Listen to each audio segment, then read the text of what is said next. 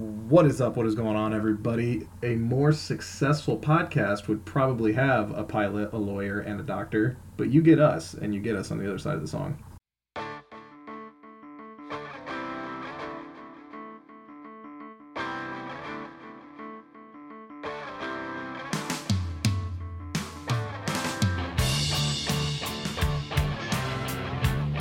Welcome back, everyone, to the 100th episode of the Threequel. Somehow, someway, you guys have put up with us for 100 episodes. And by us, I mean myself, Ethan Klein, and my two co-hosts, Brad Miller. It might be one co-host after this, because I know my contract ran out at 100 episodes. Sure. So we'll be renegotiating and see what kind of offer you have. And with my performance lately, I won't be surprised if that offer goes down. Well, you guys will have to tune in next year, because we're closing out 2022 to see if Brad comes back. My other co-host, who seemingly is going nowhere, because we record in his home, Mike Duranick. Well, and you know, if you decide that you need to get rid of me, we may not be able to get an airline pilot, but my wife is a doctor, so we can just bring her in. And I stayed at a Holiday Inn Express last night. Does that count? There you go. Perfect. We are well on the way. This week, for our 100th episode, and for closing out 2022, we are going to be talking about, I believe, got to think way back here, but I think it was Brad's pick, actually, for the month of December, Catch Me If You Can, directed by Steven Spielberg, starring Leonardo DiCaprio, so our second trip into Leo's filmography here this month, and I wanted to say America's Dad. Maybe that could be a conversation we could have. It feels like he's kind of like taken over the role of America's Dad, Tom Hanks, in the supporting role. Thought you might be going Christopher Walken there. He's like America's kind of drunk uncle in the corner of the room at all of the holiday gatherings. But Christopher Walken also in this film, 2002. I believe garnered a lot of critical praise. It's a movie that's beloved by almost everyone I've ever talked to that has seen it. Catch Me If You Can. So let's get into it. I'll ask you guys the question that I always do, and that is, what was your first experience with this movie? Did you go see it in a theater in 2002? Did you catch it later on TV? Did you wait all the way until now? If this was your first viewing, I incredibly doubt that was the case here. But what was your first experience, and what did you bring into this rewatch for the podcast? Well, I picked the movie because I've seen it before. I have no idea what my first experience was. I think it was just a rental, probably Blockbuster at the time. Don't think I saw it in the theater, but as you were mentioning some of the actors, though, I was thinking, who knew, like, the star from Big, one of the stars from the Goonies. I think Leonardo was in like Family Ties or something way back when, like. For a few episodes, I think he was like a cousin or something. Maybe I'm completely making that up. It was the one with Alan Thicke, right? What was that show? He was in that one. That's the one. I think it's not Family Ties. It's something else. But yes, that's the one he's in. Okay. But yeah, I was just thinking, Growing Pains. Growing Pains. There you go. Yes. So glad we got there, guys. So. This is what you pay us for. Yes, that was my first experience watching these actors all come together through their life to culminate in this film. So, but yeah, it was a great rewatch. Probably seen it 4 or 5 times. It's not up there with Red Eye. I mean, a few things are. That's this true. Also is not on the Red Eye or even Tombstone or The Rock. I believe I have seen all of this movie before, but I don't believe this is a movie I've ever sat down and watched all the way through. So I knew the plot, I knew where it was headed. I am pretty sure I saw pretty much every scene before this, but this, I believe, was my first time sitting down to watch this movie front to back. So I don't have a whole lot more than I take into it, other than I knew the plot, I knew the actors, and I knew where the movie was headed as I watched it. Yeah, my first time seeing this, I believe it was at my grandparents' house. I don't know, they must have rented it, or I don't know if they had a DVD or something. I'm not quite sure. I just remember, I always remember the opening of the movie, because my grandma would always have the old Game Show Network TV channel on, and I knew that game that they show at the beginning, I don't know, To Tell the Truth, is that what it's called? But so that is just ingrained in my memory. And then I know that I was young enough that the knock-knock joke that Tom Hanks tells, when he goes to tell it the second time, I was scared that I was going to get in trouble for watching it, but he doesn't say the F word the second time. They cut away. So I got away with it and was able to finish the rest of the movie. Nobody knew that I was watching this terrible, horrible movie filled with all these curse words. But that's my first memory, pretty young with it. And I've seen it a handful of times over the years.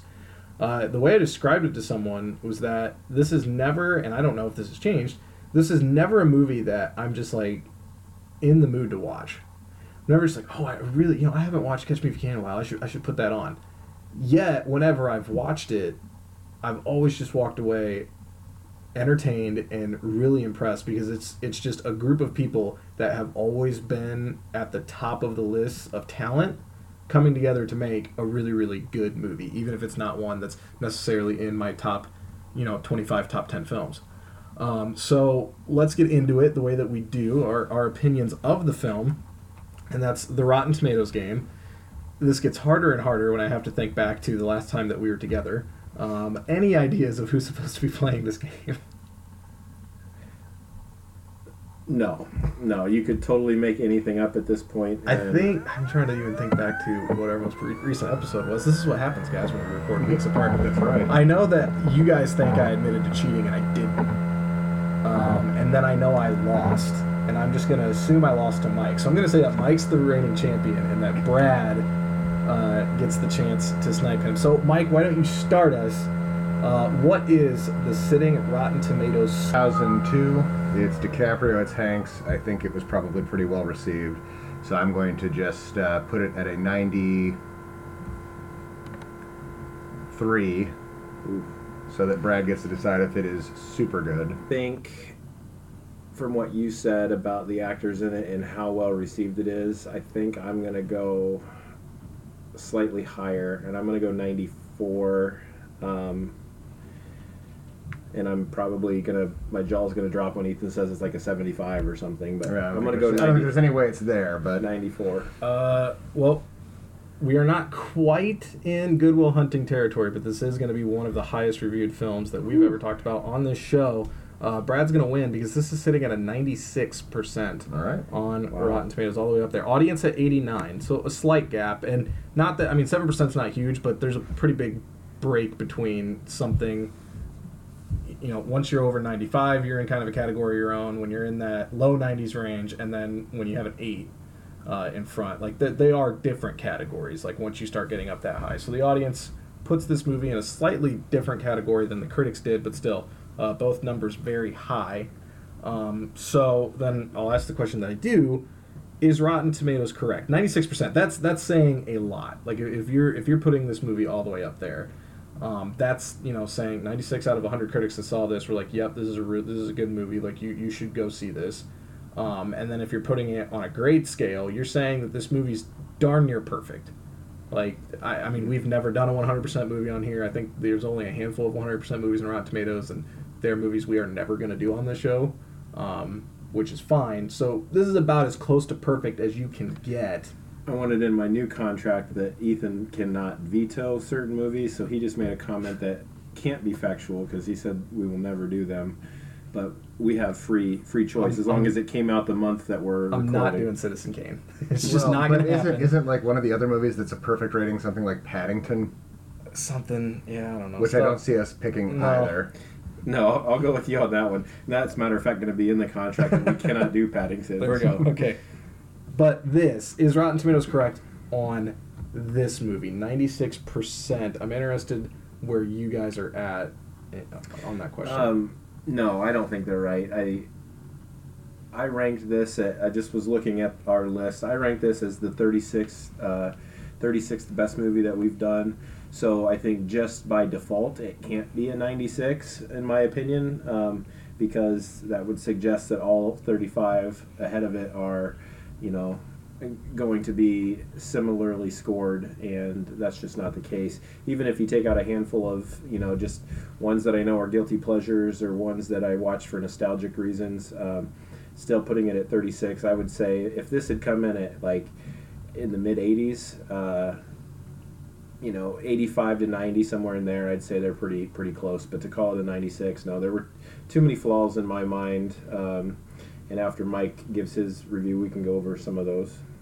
Yeah, I think that the audience is more spot on here than the critics. And yeah, as you pointed out, it's only a 7-point gap, but I do think there is a fundamentally huge gap between an upper 80s film, which I could buy this being there, and a 96, which is saying, like, this movie it was perfect for what it was trying to be. It delivered.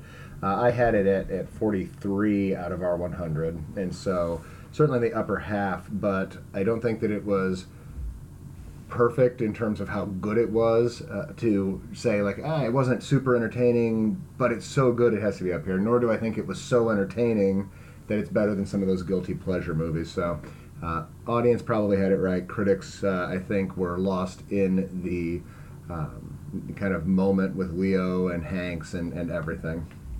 Yeah, I'm kind of at a loss of where or how to rank or grade this movie because, like I said, it's never on my up next list. It's never a movie that, it's been a couple years, I really need to watch that. I'm sure I'll stumble upon it again 5, 6, 7 years from now and happen to watch it, but it's not one that sticks in my head as an all-timer. But at the same time, like I said, every time I've watched this movie, I've been entertained for the entire 2 hours and 18 minute, whatever the runtime is on it. And I'm curious to see, like you said, that you have, like, legitimate, like, complaints about the movie. I'm curious because there was nothing I hated about this movie. I wasn't bored. It's funny. Leonardo DiCaprio, I think this is, when I think back on Leo, like, I mean, I think Blood Diamond's the best, but where people are like, he's the greatest actor of a generation, blah, blah, blah.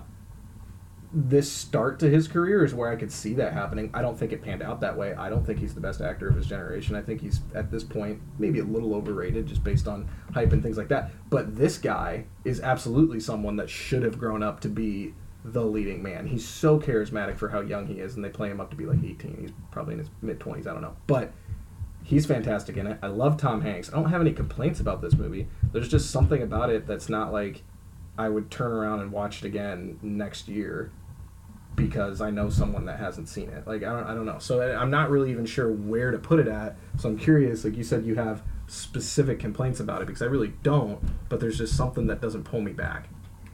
Yeah, I think complaints is probably a bit strong of a word. I think the things that I noticed that stuck out that would drag the score down for me is we talked last month, or over this past month, that the theme of the December movies is that they're kind of repetitive. And I think for me that was just, they probably could have cut out a couple of the interactions where he almost caught him and didn't, and he slipped away and didn't. And it's like, we get it. The guy's a great check forger.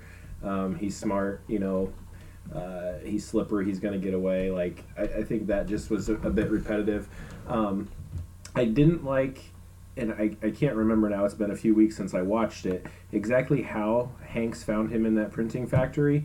But I remember thinking, like, if this is the time he's going to capture him, it's just like, now they're together in this room, and he's not going to get away at this moment. So, like, there wasn't enough climax build up to that final showdown, in my opinion. But then the other one that was just, I can't get it out of my head now that I've seen it or talked about it, is at one point he said his age in the film. He was supposed to be playing, I think, a 17-and-a-half-year-old at one Somewhere point. in there, yeah. And then we're celebrating these sexual relationships that he's having with these older women at 17 years old. And once I heard that and saw it, like, with the stewardess and different people that were just kind of coming in, it just, obviously that just kind of bothers me morally, I guess, to know that this kid, why couldn't he play an 18-year-old if they're going to have these sex scenes, why do you have to be underage? So that was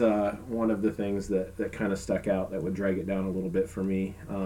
So overall, I mean, good film. I mean, even to say it's in the high 80s is not a knock on the film. It just, 96, I think you're probably giving it a 3 or 4 point bump just because of who's in it with those actors. Well, I think also because it was a Spielberg movie, right? Yep. So you've got really the trifecta there with Leo, and this was that movie he was trying to kind of move away from being the teenage heartthrob, even though he hadn't been a teenager when he did Romeo and Juliet or when he did Titanic, right? He was 28 when this movie came out, Okay. and so late 20s. But you have him in that era. You've obviously got Hanks at probably like the peak of his power coming out of the 90s, right? Yep. And then you've got Spielberg, who's always a big draw. And I think it's a movie where critics probably just overlooked some of the flaws in the movie. I agree with, really everything that you just shared there, Brad. To say, like, man, look at this. These three coming together at the peak of their power. You've got Hanks, the established actor. You've got Leo, the up-and-coming next Hanks. You've got Spielberg. And it's a fine movie. It's not to knock it down, but it's definitely not one that I'm going to rush to say, oh, I can't wait to see that again. Right. There's a scene. It's when he's involved with Amy Adams, and it's when he's getting ready to run away, and he's telling her everything, and she's like correcting him. She's like, "No, your name is this and this. You're 27 years old." And that part did take me a little bit out of it because I was like, I mean, great. I am terrible at guessing how old people are. I could assume that I could say someone looks 40, and I find out that they're like, 60. I have no idea. I'm terrible at that game. All that stuff. But there's 0% chance that I would mistake a 17-year-old for a 27-year-old. Also, while living with that I don't know, that part did take me a little bit, and obviously it did happen in some way, but I went from assuming that she had some level of, like, awareness of the world to thinking that he was about to marry maybe the stupidest person on the planet. Like, that, and the fact that her dad, he's like the Attorney General of Mississippi, right? Yeah, he's in a prominent attorney. I don't know what role he has in the state, but yes. Also, apparently stupid, like that. But I also wonder if maybe part of what they're trying to get at in this story, right, based on this true story, is that people see what they want to see and they believe what they want to believe, right? So I'm dressed like an airline pilot and I feign even a little bit of confidence, and people just assume, okay, he's an airline pilot, right? And so what did the dad want to hear? Well, what the dad wanted to see, what the dad wanted to believe, was that this wildly successful person was interested in his daughter. Right. And so rather than focusing on all of the evidence to the contrary, you put it in through that scope or that schema, and then you're like, oh, okay, well, this is what I want to see. Right. And so I think that might have been part of the point of the movie. I don't know that it was super well done. But again, I haven't read into this guy's story to tell how much of this is like fictionalized versus how much is real, but it's based on somebody who did some of these things, at least, right? Well, yeah, and the only thing that I could like even equate to his experiences in agreement with what you just said, like when I was 14, 15, sneaking into R-rated movies, or when I got older, like I've snuck into some like VIP things at concerts before, always with the same tactic. Act like you belong. Just walk in. Don't ask anybody any questions. Don't stop for anybody when they say something to you. Just keep walking, and most people are going to assume, like, yeah, that guy's supposed to be here. That works 95% of the time. I had a 5% at a Notre Dame game. I didn't want to wait in the line for the bathroom, so I thought, just stand here, act confident, like it's your spot in line. And I was about to walk in the door, and one of the California fans was like, bro, what are you doing here? I've been behind this guy for like an hour. This isn't your spot. And I tried to play it off, and he's like, yeah, get to the back of the line. So I tried that, and I was reminded about the 5% right there. I was like, yep, I'll go find another bathroom. But yeah, so I think really the interesting part of this movie, by the time I got down to the end of it, what I kind of hung up on, and not to skip, I know we usually talk about like in front of it, behind the camera, we've talked about Leo and Steven Spielberg plenty on the show, and Tom Hanks. He's never going to not be Tom Hanks. The question I had for you guys coming out of this, so we get down to the end, they catch him at whatever age he's supposed to be at when they catch him, I think in his early 20s in France, and he spends not that much time in jail, and then gets the deal of working for the FBI. Do you guys think that justice was served in this movie? Like, what's the balance of quote unquote a victimless crime outside of whatever mental trauma that Amy Adams' stupid character is going to go through now after distrusting people, but like it's just he serves a small amount of time in jail, and then he basically just gets to live his life and gets a job that he's getting paid for tracking down other people. So the balance of he stops 50 people that are doing exactly what he did is worth him no longer doing what he did. Like, what's the I think though what that's not taking into consideration is that in a lot of ways that is this guy's prison. Like, he was traveling the world, he was living this life of whimsy and whatever he wanted to do, and now he's sitting in an office looking at files of people that are trying to do similar things and be fraudulent and catch them. And yeah, it's a job. Yes, he's getting paid. Yes, he's not behind bars, but in a lot of ways he's a caged bird, and he has freedom, but he knows if he steps out of line and gets caught, he's going right back to jail. So I think there's other ways to do it, like put him in a confined area where he doesn't have that freedom, and have him review these cases and get back with the FBI, that sort of thing. But they obviously didn't do it that way. They had him going into the office and that sort of stuff. But no, I think that I'd be happy with that outcome if someone said, hey, for the rest of your life, or the next 40 years, you're not sitting behind bars, but you're going to this office every day and going through these files, and so yeah, I think justice was served. Well, I would even take it a step further, right? Like, the goal is not just to catch him, but the goal is to make sure that, kind of twofold, right? One, the crimes don't continue. Two, in that process, ideally, that you rehabilitate the person who's engaging in the crimes. And so I think not only was justice served, but in many ways, this is the kind of stuff that we should probably be doing more of in our country, rather than just locking people up and saying, well, it says 10 years, the minimum sentence is 10 years. How do we get them to be productive members of society? Because what they did do is take this kid from a traumatized kid who was breaking a boat ton of laws, but wasn't overtly, like you said, hurting too many people, right, and moved him into an adulthood that followed societal norms and helped to catch other people. I would say that that's a very successful criminal justice intervention, quite frankly. Right. Well, yeah, I mean, like, if you met someone like if you were out to dinner and bumped into someone and they were like, yeah, I've murdered 3-4 people. Well, that's upsetting. I'd like to stop talking to you, and I'd like to go call the police. If you bump into someone in public and they're like, yeah, I took some stickers off some airplanes and now I'm a millionaire. Well, that's pretty cool. Yeah. Could you show me how to make, right? Like, I mean, because it's not, like, it's just the response that you would have to meeting this guy in public would not be one of fear. He's not a dangerous person. Right. He literally, the entire time, he just uses his brain. There's not a single real action scene in this movie short of him climbing out of the toilet on an airplane, right? Mm-hmm. Like that. It's not the kind of person or the kind of criminal he is. So I agree. I knew that you guys would have some very good insight. And yeah, I think that, I mean, I can't remember every detail of the film, being a few weeks ago, but he didn't ever hurt anyone physically, right? I mean, I think the biggest thing he did, obviously, besides taking money, is like demanded that it took other people's time and energy and effort to focus on him rather than maybe other more important crimes or more, serious crimes that are hurting other people. So, yeah, I mean, you're right. Like, you're going to look at that and say, all right, let's use this guy's brain versus let's just lock him up and forget about him because he stole some money from people. Right. Well, and that's the thing, is that, the victim in this, I think what makes it so that you can entertain this discussion a little bit more is that by and large the victim is major corporations who are being defrauded, right? The airlines, major banks, things like that. But it's not like, even with the scale that he was defrauding them, they are going under because of this. They're doing layoffs because of this.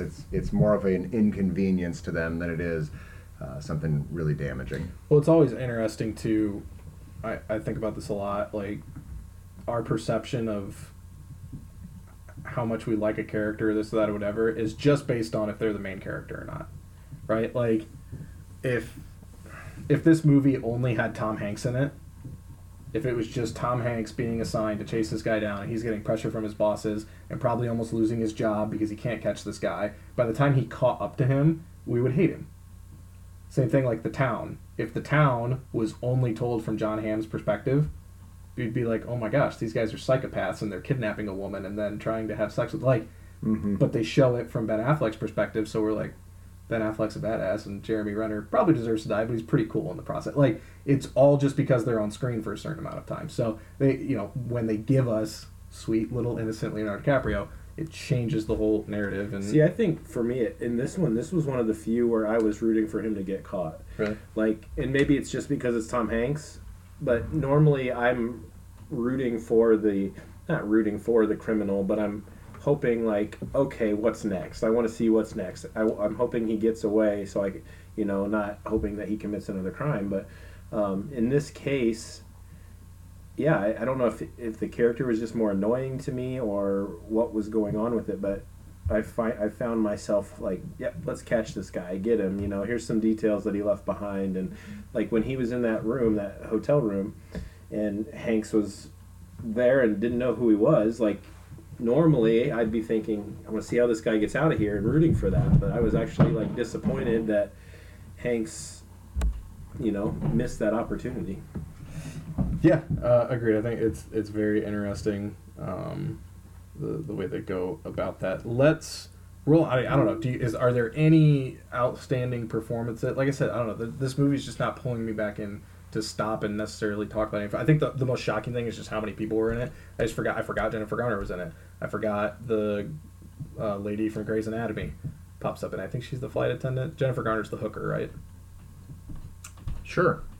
Yeah. Jennifer Garner's the hooker. Yeah, she was the one that was like, I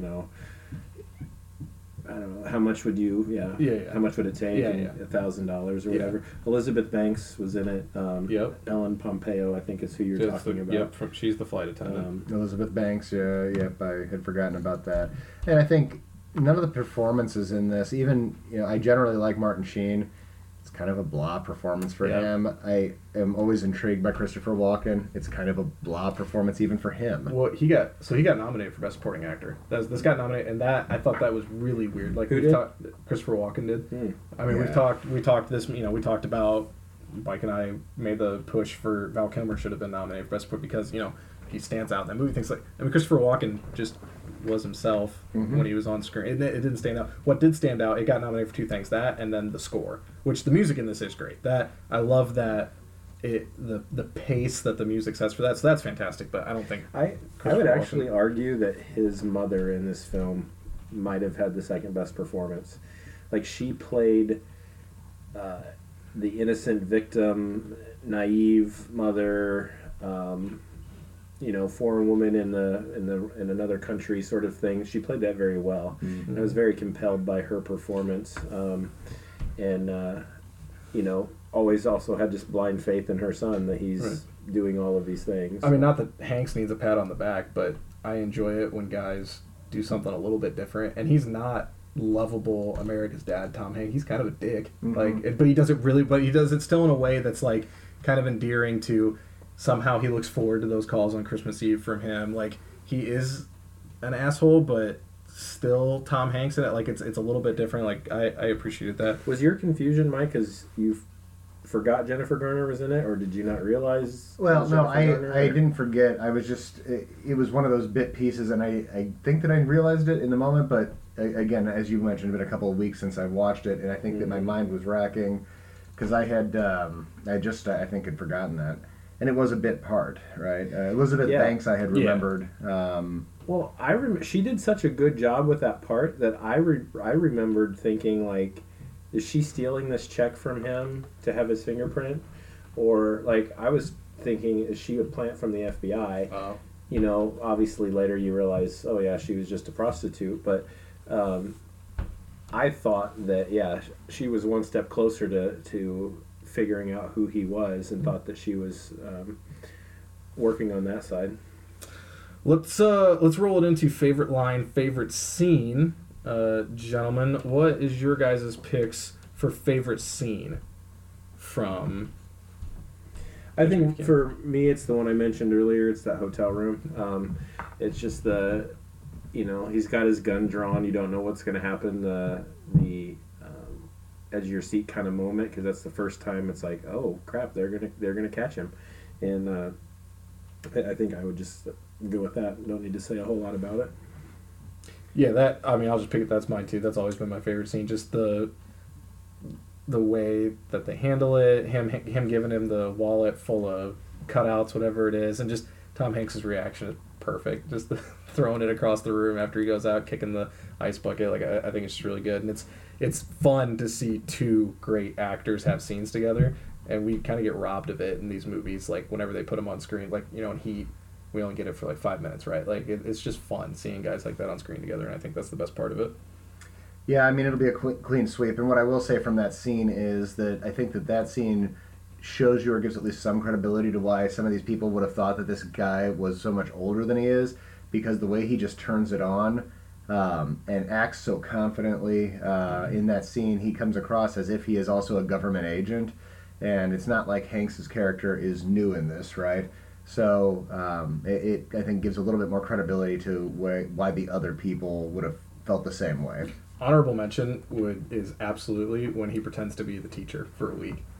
I love that, and when I saw this as a kid, I dreamed of being able to do that. I thought that was the coolest. To imagine being able to just like take over a classroom as a 16-year-old is pretty sweet. Like that, I think that would be good. What is the principal's like? Yeah, he planned a field trip, and he had kids sign off on it.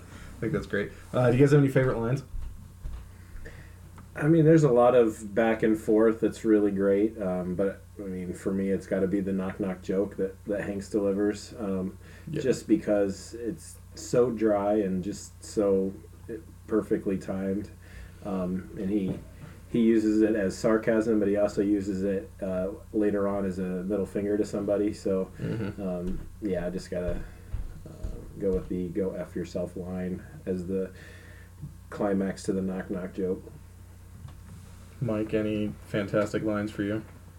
Hey, there's a lot of good dialogue in this. I would give kind of probably some credit just to the dialogue in the final scene as they are at, I think it's Dulles Airport, and I just liked the line, right? Sometimes it's easier living the lie, and I think that, again, why did these two characters find this common ground and then go on to become really good friends for the rest of their lives? It's because in some way, shape, or form, Hanks, because of the way he was living the lie of his life after having, left his family, but was still telling himself the lie that his little girl was still 4 years old, understood why Leo's character was globetrotting and pretending to be something that he wasn't. So I'll give credit to that dialogue there. I think mine, it's one of the conversations they had. It might be the first conversation they have on Christmas Eve, but Leo tries to recycle the line of "Why do the Yankees win?" that his dad told him, and then Tom Hanks' response of "The Yankees win because they have Mickey Mantle. No one bets on a uniform." And again, just that little anything involving the two of them, I think, is great. And then just that pushback of like, you think you've got this figured out, kid, but I am gonna get you. Like it doesn't matter how many like cute little one-liners you have. Like I will figure this out. And I always appreciated that. And I think that will wrap up our conversation of Catch Me If You Can. It'll wrap up our 100th episode, and it will wrap up 2022. We will be right back at it next year. Hate it when people make that joke, but I just did it. So two of you will, yeah. Yeah, we'll see. You guys will have to tune in and find out if Brad is still here. But Brad, whether you're here or not, what movie are we going to start January with? So that we can tell the folks at home. Probably, I believe 1917 is the one that we will be watching next. All right, so we're going to kick off 2023 with my pick for the month of January, 1917, with or without Brad. Mike and I will still be there. You'll have to tune in and find out if it is still three of us doing this show. But other than that, guys, for Mike, for Brad, I'm Ethan, and we'll see you next time.